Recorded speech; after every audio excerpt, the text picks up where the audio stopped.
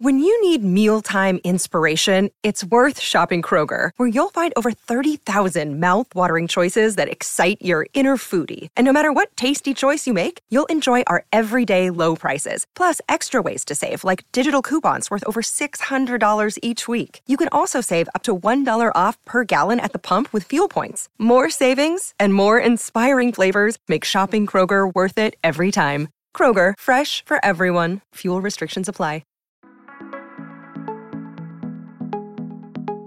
Welcome back, Secret Squad. I'm Robin McGraw, and this is a brand new episode of I've Got a Secret. Although I am a Texas girl at heart, I have lived in Los Angeles for the last 20 years, and I've loved every second of it. I am obsessed with classic Hollywood movie stars and the rich entertainment history of Los Angeles. So I thought it would be an absolute blast to hear more about the history, the drama, and the beauty of this vintage era. I'm chatting with historian, columnist, and TV producer Allison Martino, who has been deemed the godmother of LA, to break down all of this juicy and fascinating information about the city that I love. This is The Secret to Vintage Hollywood. So I'm so happy about all of this, Allison. Thank you so much for being willing to come in person and do this podcast. And I say that so excitedly because we've had to do so many podcasts virtually that it's even more exciting to not only have you, the expert, the godmother of Hollywood, but it's so exciting to have you here in person. Your energy is so infectious. Well, thank you for having me. I love that we're like right off Sunset Strip. I know. It's like I know. the perfect place to do a podcast. Isn't it crazy? Yes, I We're love doing it. this topic, and we are actually on Sunset. Yep. So we're like like one of my favorite buildings, actually. Really? So yeah, I won't give it away because that'd be a secret. No. That's so But fun. it's a pretty great.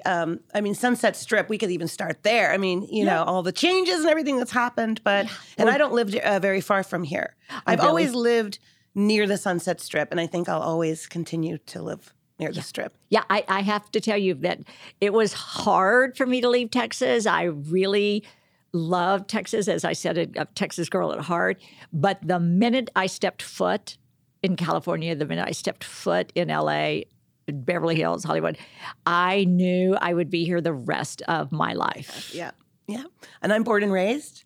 So, really? you know, I mean, I've seen a lot of changes, and I'll never leave. Oh, I mean, I take the good, the bad, and the whole. I mean, LA's like a movie set to me. Yeah. You know, Yeah, it really it is. goes up, things come down, and we can fight for what we hope we can. But, you know, there's a lot of changes in LA, and you got to have a really, strong heart to just kind of see the change. But there's always good that comes with any city you live in that you love. But there is a feeling, just this whole aura of living here, that you truly can feel Hollywood. You truly can feel that you're living on a movie set or in a movie. Yeah, I mean, this area that we're in now, you know, there used to be that restaurant across the way called Hamburger Hamlet. Yep. I mean, as a kid, I would see Lucille Ball in there and Dean Martin and you know, those kinds. I sat next to Betty Davis once. Really? Yeah, when I was about 16. So yeah, you always feel and see elements of Hollywood here. The old Hollywood is old Hollywood, and a lot of that is sort of gone now. But there's so much of it. Like Whiskey A Go-Go's not far away that just got landmarked. Yes, and there's still, you know, there's just a lot of venues around here and historic restaurants like Dantana's in the neighborhood. And Musso and Frank celebrated 102 years. Oh, I know. It's like, our youngest son has actually performed at Whiskey A Go-Go. Wow. So we already have a memorable history of living here in this town. Absolutely. I mean, playing the Whiskey A Go-Go was big time. Exactly. The Rainbow Room and the Viper Room. The Viper Room. Yes. Up and down Sunset I remember Strip. Tower Records. You know, it was like the music mecca around here. And luckily, the Rainbow and the Whiskey are owned by the same family. So they've landmarked those, I think, both the Whiskey and the Rainbow are landmarks. So they're never going away. Never going away. And you know, that's a secret, by the way. Oh, that's so the fact that a lot of people don't realize landmarking will help keep businesses going if the business wants to have it landmarked. Oh my gosh. Yeah, in this sense, the family never wanted it to go away, so they made sure that they were involved in the landmarking. So congrats to them. Wow. Just less than a year ago, Philip got his star on the Hollywood Walk of Fame. Yes. I mean, does it get bigger than that? It doesn't. I don't know. It doesn't get bigger than that. I don't think so. So I do feel like I'm in a building that is very, very important. But this entire building, and I can walk through in this office and look out the windows and see the Hollywood Hills and see very, very famous landmarks. Yes. It really is very special. I don't think we sometimes realize how high we are up on the Sunset Strip. We're really high up. Yes. You know, the houses we see up in the hills, but when they look down at us, they look down even further down to downtown and the beach. And so we're pretty high up. Yeah, exactly. If you even just look around in this office, you can tell my true heartfelt connection to this town. I'm a huge Marilyn Monroe fan, Audrey Hepburn. I can see. And just everywhere I live. So I felt connected to this, like I said earlier, to this town the minute we landed and stepped foot on the ground and knew that we were going to create a life here. Right. So tell everyone about what your childhood was like living in Beverly Hills in the 70s. One of my favorite eras. I'm very glad I got to grow up in the 70s in Beverly Hills because Beverly Hills really wasn't considered Beverly Hills the way it is now. There was no like famous zip code. You know, Really? like when 90210, the show came out, I'm like, what? Our zip code is famous? And when I would travel around the country with my dad, who was a singer, people would, when I would write a check, they'd be like, there's no such zip code as 90210. That's a TV show.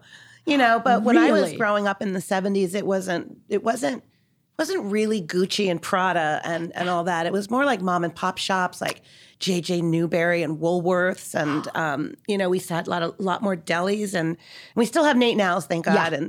And but more like, it just felt more like a village. Yeah. You know, we used to see like Doris Day, you know, riding her bike on Beverly Drive. We'd see Fred Astaire at the post office and Jack Lemmon at Thrifty. Really? Now it's Rite Aid, but I still call it Thrifty. And, you know, seeing Natalie Wood shop for her daughter, who's similar in age of me, in little shops like Toby's. And these were all like mom and pop shops. They weren't where you see the same shop in every mall now. Yes. So everything feels not as, I don't know, unique. Yes. Right? Yes. As chic and very Beverly Hills. Was there a Rodeo Drive? Yeah, there was a Rodeo Drive, and there was definitely a Gucci there because I remember it in the 70s. Wow. But it was more of it just wasn't where everybody went. You know, I think today also, I mean, Beverly Drive is restaurant row now. I mean, it's just nothing but Italian restaurants. That's great. Love to see all the restaurants on the streets. But back then it was a little more like stationary shops and, you know, like again, like just more mom and pop shops. And the older Hollywood crowd was I guess you just ran into them more. You know, you would see them more and there wasn't any paparazzi or, you know, TMZ trying to get bad pictures of people. You know, there was more like photographers that were fans of like a Natalie Wood or, you know, that wanted to get a great picture of her. Let's take a moment because you mentioned TMZ and explain to the listeners that may not know what TMZ stands for. Well, I mean, okay. You know, it's funny because I kept thinking about like, what if Natalie Wood was alive today? Would she have an Instagram account? Yeah. You know, like, it's funny how like celebrities, I'm not talking about TMZ, I'm just talking about celebrities now or anyone who's in the public eye has this big social media platform that has to be very curated, you know, and brands have to be tagged. And, you know, it's actually incredible marketing. I mean, I really like the tool of Instagram and the platforms of social media. But back then, you know, I used to work for a publicist named Warren Cowan from Rogers and Cowan. Yes. And he basically created publicity in the 50s. You know, no one had ever heard of that. And they would create publicity stunts.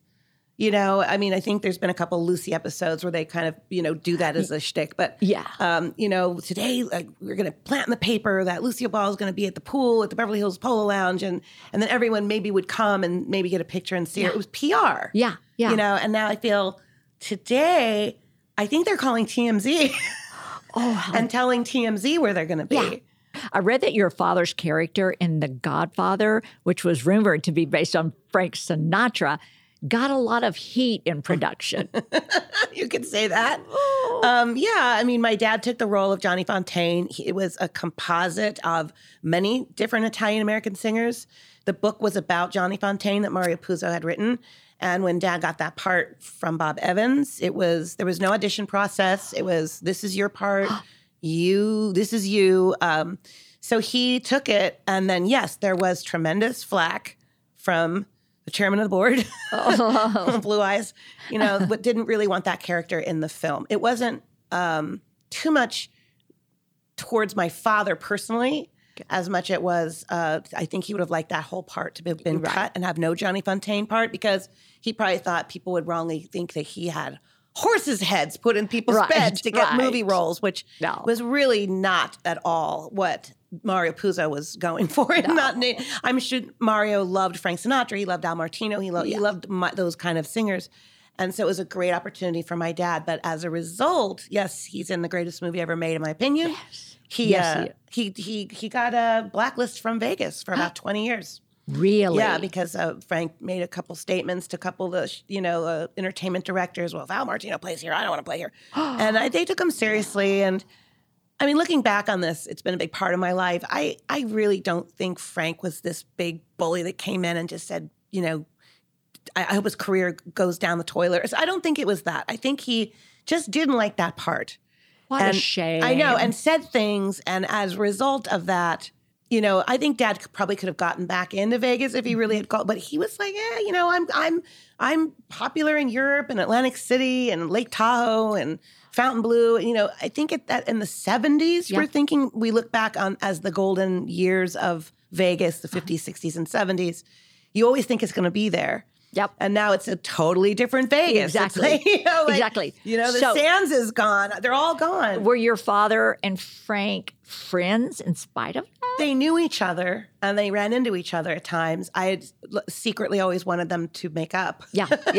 Because I was a big Frank fan. And actually, when I would get in fights with my dad as a kid, I would put a Frank Sinatra poster outside my door. Oh, no. But it was like, we had fun. But my father always said, the talent is one thing. Mm-hmm. Like, you can never, the man was so talented.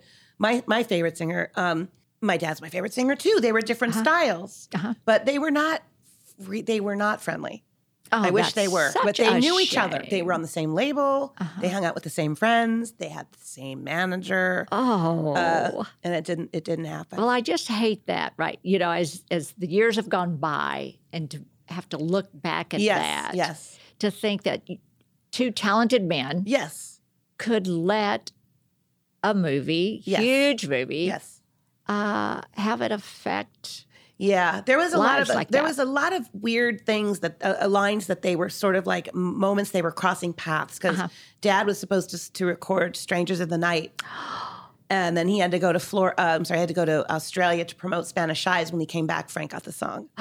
So there was always these things between Frank and Dad, and I think Frank saw Dad towards the end of Frank's life at Mateo's, and he sort of waved over to Dad, but Dad did not walk over. Italians, my father always said this very funny line, and I think there's truth to it. Italians suffer from Italian Alzheimer's, where they forget everything but a grudge. So there's that. Ooh. Yeah, You should have that printed, crocheted, embroidered, or something somewhere in your life. I know, and put it in your home somewhere. I think I'm more on my mom's side. My mom's, I don't really hold grudges too much. Yeah. You have to do something really horrible. Yeah. But just an ode to your father. I think that's a good. You used to say it on stage. Yeah. Because people used to say, why are you not singing Strangers in the Night? And he would tell the story, well, I didn't get the song because Frank, then he would go into it. It was always got a laugh. So in show business, you have to have a sense of humor about things, because when you go out there and you're being interviewed or you're singing or you're live in front of people, you never want to come off as bitter. No. You have a job to do too. Life is too short. You have fans that want to see what you do, and you have a beautiful voice. So he never really used it against anyone. He had fun with it, actually. The first page of a book never tells the full story. And those news alerts and headlines, like the ones we get on our phones, don't even scratch the surface of what the story is really all about. Stories are like people, multi-layered and complex. It takes some digging to find the truth, but when we find it, it can change our world. We like to dig. The news on Merritt Street. Essential television. You know what? We've come to a place I think this is perfect for us to do our one of two things we do with every podcast, and we do a drink of the day. Oh. And we create the drink of the day in honor of our guest. This drink fabulous. is called the Hollywood Dirty Martini. Oh my God. Now, Frank, if you're listening to us, we Could didn't I do be this happier? because of you. Do I take this? Yeah. This is amazing. And I'm so happy we're here together in person. So like I we said, can you're spoiling me big on this one. So now, in honor of beautiful Los Angeles, Yes. I chose a cocktail that just screams old Hollywood. And that is a dirty martini. It sure is. Isn't this gorgeous? And it's a nice big glass. So this has 2.5 ounces of vodka, 1/2 ounce of dry vermouth, 1/2 ounce of olive juice. I do like olives. 2 olives to garnish. You combine all the ingredients into a shaker with ice. Give it a healthy shake until ice cold. Strain into a martini glass and garnish with olives. So cheers. Cheers. Yay. This is so exciting. This is very exciting. This is really exciting, and I'm Cheers glad it's to my and it's first funny, martini. It's cocktail hour too. It is. It is. To all the listeners, we're doing this at 5 o'clock. Yeah, this is not 9:30 at the in end the of the morning. day. So cheers. Now, Cheers. so tell the listeners, what does it take to name a building historical? And then what does that descriptor mean? So it is a complicated process. I'm learning it as I'm going. I'm working on something right now to be landmarked, but you have to get approved. Well, see, it's different for everybody. If you own the land, then you want to have it landmarked, you're ahead of the game because it's your property, it's your business. You want to keep it going. If it's not your property, that's a little trickier because maybe the landlord doesn't want you to be landmarked because one day he might want to sell that property off. Oh. So you gotta just go to city council and write up a bunch of notes about it. Why is it historic? How old is it? What did it used to be before it was that? Is there an architect attached to it? Does it have significant cultural representative of the city? Was it a house before that became a restaurant? Was it a restaurant that became there's all like Norms, for example, was landmarked. A coffee shop on La Cienega. Yes. Because it had it did have a very renowned architect attached to it. But Norms wanted it landmarked. They wanted to keep their business going, and someone had purchased the property and really could have taken it down and put anything he wanted there, more apartment buildings. And so Norms, we all went down and we got it landmarked before he could do anything. And then once you're landmarked, you could get arrested if you try to take it down, even if it's your property. Really? Yeah. Or you get Oh, heavily fined. Wow. And I drive by Norms every day on the way to the studio. Yeah. I love that. In fact, the guy, I don't want to it's not this person specifically because he actually was pretty nice about it. But, your property gets landmarked and you have no say now what you can do with your property. It's limited now to what you can do.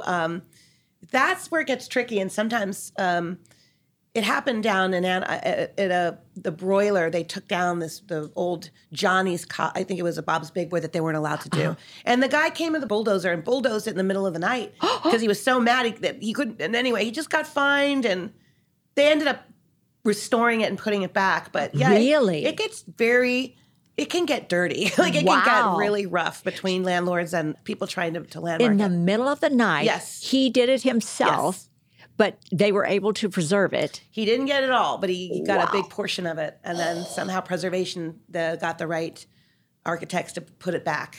So let me ask you this. Is Mel's Drive-In on Sunset, is it? So Has it been- that used to be Ben Frank's. Oh. So that's an original structure. They're the perfect example of incorporating a new business into an older building. Oh. So that was a mid-century building built in the 50s. Looks like a cabin, a low ceiling, it comes all the way down to the ground. I love that building. Anyway, when Mel's took it over, they said, we don't have to do anything to it, just change the name. Oh. And it was smart. Yeah. You know, so that should happen more often. Because it looks like it's been deemed a landmark, because the first night we lived here, we went to Mel's Drive-In. Oh, good. And we love it. So we go there quite often. The one on Sunset? On Sunset. Yeah. That's it. Like I love it too. And it's a perfect example of repurposing an older building, keeping it in as a coffee shop. So bravo to them. Yeah. So what buildings have you fought hard to preserve as historical? Norm's was a big crusade. I'm now working on a restaurant that I don't want to say the name of it yet. Okay. But it's definitely gonna make it, I think. Oh, I'm so I just excited. joined a new company. I do work with the LA Conservancy on occasion. I like this company called Save. They're not a company. They're they are a group that does go out and try to save. They actually do save stuff. They're called Save Iconic Architecture. Oh. And I'm going to be presenting some slides of buildings we've lost and buildings we should preserve sometime in December, and then we'll go from there. Oh, how fun. Yeah. I love that there's this whole exciting. community of people in LA, young enough to appreciate the older buildings that I'm very friendly with a company called Group 33, or the 1933 group, I should say, and they saved the Formosa, a cafe, and put it back. It looks like a movie set in there. They saved a bowling alley down in Highland Park. They saved a barrel restaurant that's like the shape of a barrel in North Hollywood. They're amazing. Oh, I love it. Yeah, they would be great for you to have on. I will. But they're I very, love very it. fascinating people, and they'll tell you how they get around these sort of people fighting to take buildings down. But they somehow prevail. Kudos to them. Los Angeles has a lot of iconic signage. I know that this is also a focus of your preservation efforts, correct? Yes. I love that. I love signs. I do too. There's an incredible museum in the Valley called the Valley Relics Museum.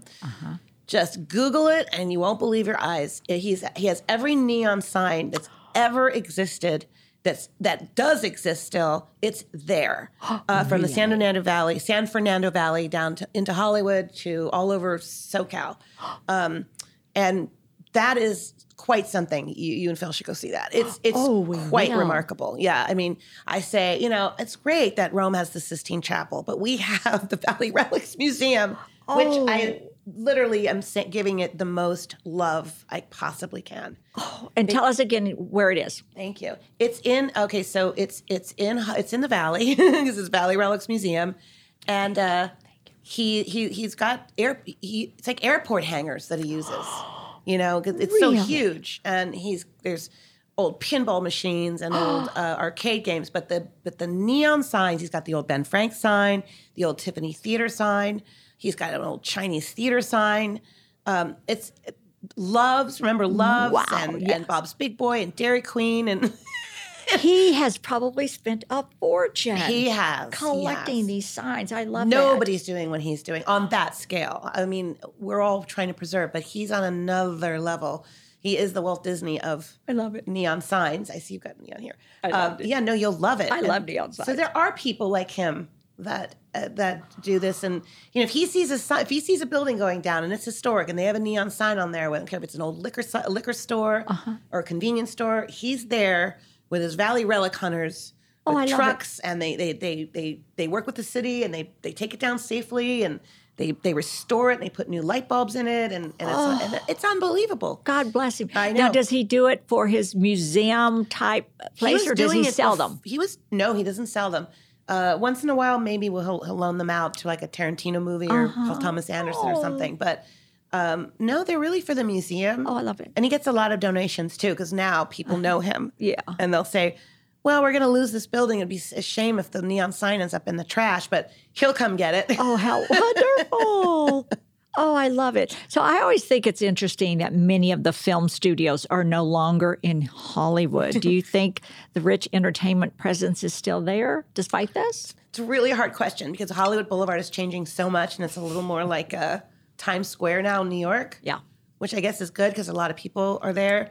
it's still exciting, but I still love Hollywood. I do feel a presence there. I mean, just a couple months ago, they were filming the new Lucy movie, and I came around the corner, and there was the Desilu, gate that they had recreated. So there's always like elements of surprises. You never know when you're driving in Hollywood what you might see on the street. Like as I was coming here, the Troubadour has Linda Ronstadt and Tim Buckley on the marquee because they're shooting a series for Netflix. And just down the street last week, they transformed the Viper Room into its prior club called Filthy McNasty's. So I think after Quentin Tarantino made Once Upon a Time in Hollywood, and he used L.A. as actually the sets, rather than doing them on sound stages and recreating a lot, he just said, let's just put the streets back the way they used to be. And he did it right. Taking an entire block of Hollywood Boulevard and turning it back to 1969 with everything from moccasins in the window, to like flyers for the Shrine Auditorium. Not just hippie stuff with peace signs. I mean, he really studied what was in those windows back then. So yeah, I do feel the sense of Hollywood after I saw that. Just a side note, when Quentin Tarantino did the Once Upon a Time in Hollywood movie, that actually took place right down the street from our home. And I actually, every day I drive home, I look over when I drive by it and I think about it. And when he was filming it, it was, of course, it's a very narrow street and there was a lot of traffic and we knew they were filming the movie. Then when we watched the movie, I was so impressed at the lengths he went to turn our street into that time. Yes, very impressed. Very impressed. Saw that movie 37 times in the theater. So. Yes. It was an amazing movie. Well, why do you think we view vintage Hollywood as more glamorous? Because it is. Because it is. Because it was. I don't know. I just saw they did a big Gucci runway. Amazing on Hollywood Boulevard. I watched it online and I said, that's the most glamour I've seen on Hollywood Boulevard since the 30s. Yes. So it's not like it can't come back, but I just think that, look, women wore more dresses and men wore, men always look great because they don't have that much to choose from, if they want to wear their tux or a suit.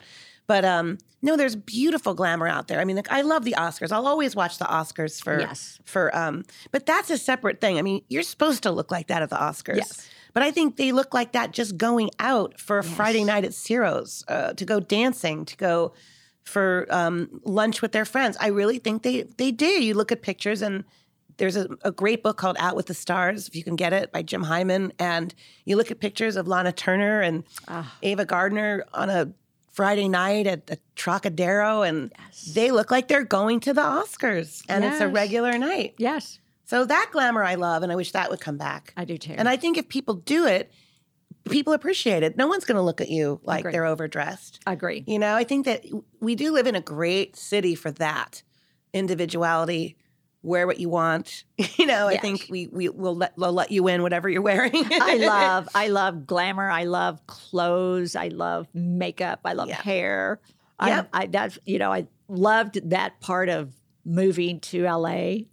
And that is never going to go away. I mean, we're always going to have some great, like there's a great place called Vibrato up. I don't know if you know about that. Oh, yes. Right. Like Herb Alpert's place, that looks like an old supper club from the 40s. Yes. I mean, so they're there, and then you've got the I have some of his sculptures in my home. Oh, you are very lucky because that man is that. I'm a huge Herb Alpert fan, and his daughter's been one of my best friends for many years. Yes, I have 3 that are 2 stories high in my foyer. She did bring me to one of his at Bergamon Station. He was showing some of his sculptures, and they're amazing. Wow, is he? I have the last 3 before he took them to London. Good for you. From the aquatic series. Oh, they're amazing. I am envious.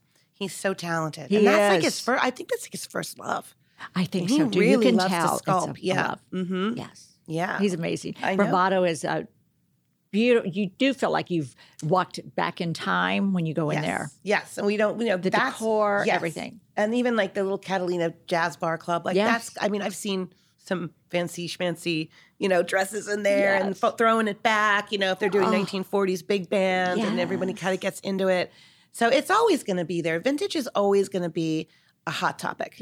Yeah. Whether it's a period film or Gucci's throwing it back, which they do a lot. The 70s are, it's always going to be platform shoes, Look at this. You were talking about Gucci. Look at this piece of art right here. This is Karl Lagerfeld doing his fashion show in Times Square. I noticed that when I Isn't walked that in. fun? It is fantastic. I've never seen that before. I just love, I love fashion. Me too. And I was so happy to see that Gucci Yes. event Gucci, on yes. Hollywood Boulevard, and I can't wait for Amazing. House of Gucci. I can't either. So tell us about your venture, Vintage LA. So Vintage LA sort of started as a fluke, I have to say. Back in the day, I used to produce a show called Mysteries and Scandals on Yes. E! Entertainment Television. Yes. And I did like we did 150 episodes, my whole crew. And that's where I sort of really got more of a deep dive into Hollywood history and noir and crime and the flip side of Hollywood, the dark side of Hollywood. And through that, I got very interested in also what Hollywood looked like. So I started collecting a lot of old pictures of Hollywood, old photographs. And then when Facebook came around, the social media came around, I started a page just for fun, thinking 10 friends would be on it, Vintage Los Angeles. And now it's like, I don't know, 500,000. Oh, that's So it's really fun. wonderful. It's been 10 years now, and it's opened up this whole door. And what I love about it is it's very interactive. Yes. And today it's about interaction. Everything is kind of virtual, and everyone wants to make a comment. And my page is very friendly. Oh, I love that. There's no we don't say anything bad about anyone. I love that. Yeah, we're a safe zone. Everyone loves my page because they say they get away from politics, they get away from sports fights. They're not that. fighting about anybody. But we talk about, I'll just throw up something like, remember the hamburger Hamlet or remember Ben Franks, and like maybe the third or fourth comment in is, I met my wife there, or my father built it. When you have that many people on your page, that happens on every thread. Something remarkable will happen where you're, oh my gosh, this person's father owned it back in the day. And then you get their stories. So you're learning more about LA than you would in a book or in a class. Yes. Or it's hundreds of people coming together, thousands of people telling all their stories. I've got one person who follows me on there is one of my favorite followers. He's 95, and he was James Dean's friend. And he wrote a book about James Dean. His name is Lou Bracker. And he contributes fabulous stories about what LA was like in the 30s. Oh, my gosh. And the 40s, and where he went with James Dean, where they would eat. We love you, Lou. Yeah, you should have Lou on. Lou is Vintage LA. And that's what he always says. He always says, I am Vintage LA. Yes. And I want to record him and make sure his stories are preserved forever, because once he's gone, those stories go with them. I love And that's another thing. Film and record your loved ones. Yep. When they get older. They do not have to be famous. This is for your family legacy. That's so true. Grandfathers that were in World War II. I wish I'd recorded more of my dad. He was in World War II. I mean, imagine my dad was on Iwo Jima, and I don't have any interviews asking him about it. Wow. So that's now what I'm into is more reporting, even more than a preservationist. I'm more of a reporter of story and getting people's stories out, doing what you do, talking to people. And documenting the town's history. Oh, I love it. That's a very good idea to share with other people, to just document their stories and how important they are to you. We used to sit down every Christmas, and Philip would interview our sons and talk about that year when they were just very little. Sure. That's so good. I mean, everybody has a story. Yes. Everybody. You've lived a long life. You've got stories. Yes. How wonderful. So we've come to a time in the podcast that we do with every podcast, and that's play a game. Do you like playing games? No. You don't? Oh. But with you, I'm sure I will You're have a gonna good love time. it. Okay. Because we create the games. It's only because I'm scared. No. We create the games, and the game is always focused on our topic. Okay. Well, then I will like this one. You're going to love it. Okay. Today's game was a no-brainer. We're going to spill our favorite LA secrets so that anyone visiting can experience the best of this beautiful city. That I can play. Okay, so let's get started. Okay. So first secret to share, favorite LA restaurant and your favorite dish from the restaurant. Okay. So you can go first or I'll go first. You decide. You go first. Oh, okay. So let's see. My favorite LA restaurant is going to be Craig's, because my favorite dish from Craig's is the ribeye steak. And I always have to have their mashed potatoes. I'm kind of boring, but Craig's, and it's the ribeye steak and mashed potatoes. Okay, I love Craig's, and but I'm going to go across the street. Okay. What is it? It is Dan Tana's. It is my favorite restaurant. So since I've been going there since I've been a kid. Yeah. And I know they're all like family to me. I know all the waiters and all the maitres, and they're like my family. Yes. See them on Christmas, Chicken Parmesan without fail, although I've been really into their manicotti lately. Ooh. And they have the best whitefish. And then in Hollywood, I have to give a shout out to Musso and Frank because they're 102 years old and they have sand dabs. Never heard of it. It's a rare fish. Oh. And you go. I'll take you. Okay. I would love to take you. Okay. I would love to take you to to a beautiful vintage restaurant, and they there's so many things there. I like old continental cuisine. I like old I don't know. Stuff like they have the celery with the blue cheese on it. Oh yeah, I love that. Baked potato with the works. Oh, I love it. Yeah, I love it. I want to go. And their steams, their spinach and their sand dabs are great. Their fillets are great. If you're a steak eater, I am. And if not, they actually have fantastic seafood. I love them. Okay. So those two are my favorite, but I'm getting in trouble because I have a lot of friends who own restaurants. Okay, yeah. Oh, I love it. Okay, number 2, favorite place to grab a drink. Oh, okay. I would say I really like to have a drink at the Tower Bar.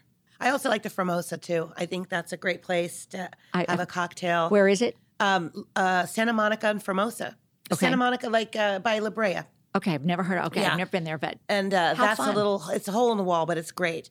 It's not actually a hole in the wall. It used to be a hole in the wall, and now it's been put back in high glamour, and it's really good to beautiful. It looks like a know. movie set when you walk in. 1930s Oh. explosion. So those two. Oh, And good I like to the know. Sunset. I like the Sunset Marquee.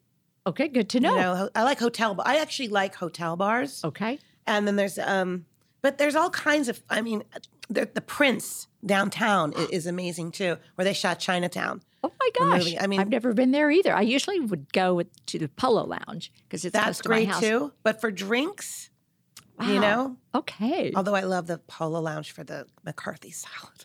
Well, it's close to my house, so we'll go there a lot sometimes just to eat. And that's maybe old have a drink. Hollywood too. I love it. I mean, love Howard it. Very Hughes and private. Bob Evans, and they all had telephones at their booths and did all their. Okay. Number 3, favorite Hollywood celebrity icon. Ah, Do you want to go first? Okay. Go I would on. love to have dinner with Warren Beatty Yes. because I love that he was not only this just most handsome man in the world, but a great director. Really? Yeah, Yes. and I love the 70s. And I love what he put out in the 70s, and I like that era. I would Yes. love to just talk to him about making the movie Shampoo and Bugsy is a great movie. When he played he played Bugsy Siegel. Yeah. And of course Robert Redford would be amazing. To, Yeah, to, I think to so. speak with. You know who came to my mind just now, and I have a lot of energy for Quentin Tarantino. Yeah, well, that's on my list. Because you just talked about him, and I think he's brilliant. He is. He's changed. I'm not going to the say he's my industry. favorite, Yeah. but I have a lot of he's up energy right there. now for him. I've been fortunate to spend time with him, and it's fascinating. Really? Yeah, it's fascinating. I mean, not as much time as I'd like to, but we know each other, and he's just I'm fascinated by him. My boys Yeah. love his movies. Philip loves him. So that's who I'll say right now. yeah. Okay. Favorite place to watch a sunset? My roof. It's so funny. I was going to say my balcony off our bedroom. I say that because I live in a high-rise condo in West Hollywood. That's the highest you can go, so it's pretty remarkable when the sun comes down. So I go up there once I don't know, once a week or something. Oh, how wonderful! But I also like to go all the way up Doheny. Yeah. Go up Doheny to the highest point. And that's a spectacular view that nobody knows about. Just go all the way up Doheny where it ends, and you won't believe. You don't even have to go to Mulholland or, you go right up there and oh my God, it's pretty amazing. Yeah. Oh, good to know. Favorite tourist attraction. It sounds funny when I say favorite tourist attraction. Well, I'm a big Disneyland fan. So I go to Disneyland. Really? I really Yes. do. Yeah, I love Disneyland. Mm-hmm. Yeah, I love Disneyland. I like, that's my only amusement park that I really, really enjoy going to. I'm not crazy about going to Disneyland, I'll be honest with you. Our youngest son loves to go there with his friends I don't know how long it's been since he's gone, but I'm going to say my favorite tourist attraction is the Hollywood side. Yeah, the Hollywood, yes, and I'm glad that we can get closer to it these days.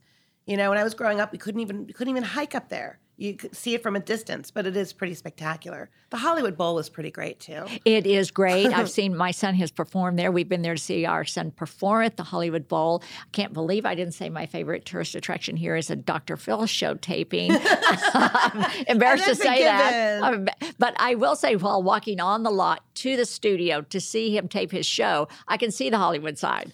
But there's just something so nostalgic and so... He's at Paramount, right? Yes. Yeah. I love seeing That's that my favorite Hollywood studio. side.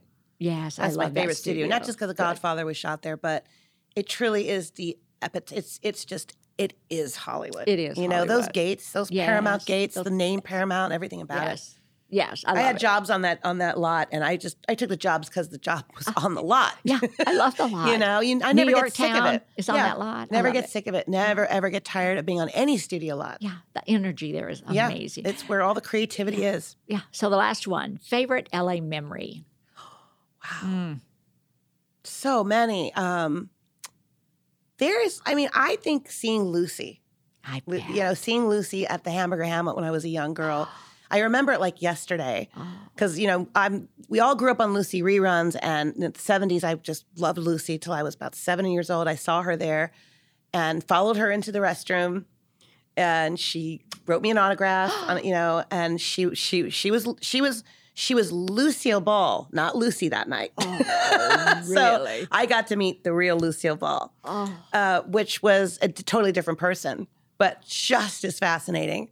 And you could just feel a power in her. I wasn't used to women that be that strong. Yeah. Where you're just like, don't screw with her. I don't want to screw with her, Yeah. So it has to be my favorite memory because I just loved her so much. And I have that memory of like, you don't remember a lot when you're 6 or 7. That's one of them. Oh, that's wonderful. That is wonderful. And I did get to interview Peter Falk at his house many, many years ago, who I'm a huge Columbo fan. So interviewing him was a highlight. I've interviewed a lot of people, but that was a big one for me. Oh, that's spectacular. Yeah. I loved him. He's my favorite. In fact, what celebrity icon, when you ask that question, might have to go back to Peter Falk. Oh, I might have to go back to Cher. Yes, actually. right. I mean, the women, hello. Now so many are coming to me. Oh, my God. Nancy Sinatra. I love her, too. Oh, I love her. Oh, how fun. So I hope I haven't had my favorite LA memory yet because I have so many and life is just getting better. So at this point, I think I'm going to have to say that very first day Philip taped his first show here started a whole new life for us that has just been phenomenal. So I'm going to have to say that day. But we love LA. And I've loved having you here on this podcast. Sadly, that brings us to the end of this super fun episode. And before we wrap up, I need to ask you one final question. This podcast is all about sharing life-changing secrets. So do you have one major secret that has dramatically impacted your life? Well, something happened to me recently that I thought was pretty great. I play instruments, but I never really told anyone. And I used to play drums a little bit back when I was about 20 years ago or whatever, and then I let it go. And then after what I'm doing here, and I've kind of known a little bit, I never talked about it. And recently I interviewed Gina Schock, the drummer of the Go-Go's, and I took her over to a drum shop, and we were shooting it for Spectrum, and she gave me some sticks, and she said, why don't you play a little bit? And I think everyone, my whole crew was like, she won't be able to play like her. And I started playing, and I kept up with her. And I hadn't played in like 15 years. So there's a reason I'm telling that story is if there's something you think you're good at, please do it. Because if I hadn't done that, I would have now I want to go back and practice and play again. Oh, that and I just feel gives like me there's chills. things in life. I know it's part of. I've always don't be embarrassed or feel if you're not good at something that people will think you're not good at it. Yeah. You are good at it. You'll get better at it, or maybe you're already good at it and you don't know it. Yeah. And I just felt like I put that online, and I had more attention about that than anything I've ever done for Vintage LA, because they were like, you have a little bit of like this hidden talent we didn't know about. And I was too embarrassed to, or shy about it. I'm not embarrassed, shy about it. So my secret is there are things we can do that sometimes we don't realize we can do because we might be too shy. And you're really a star at it. I wasn't bad. Thank you. I think that's wonderful. That is a fabulous secret. Go out and really do what you think you might not be able to do, but Yes, because actually you can and be a star. I just turned 50, and I think that is a big part of it too. Yeah. Is you think like, oh, I'm 50, and am I going to, I should have done it 30 years ago? Exactly. No. Exactly. No, do it now. Do it. It is never too late. Thank you so much for having me. This was so fun. I felt like I was just in your living room. I do too. I love it I here. do too. I wish this could go on for days. I wish we actually. could go to the Tower Bar now. I do too. I do too. One of these days. So now please tell the listeners how to find both you and Vintage LA online. So Vintage Los Angeles is on Twitter. Vintage Los Angeles is on Facebook. And I am Allison Martino on Instagram. And you'll see all the content on all the different platforms. Oh, that's just fantastic. So Secret Squad, as always, head on over to I've Got a Secret with RobinMcGraw.com for even more fun. I'll see you next week. Bye-bye.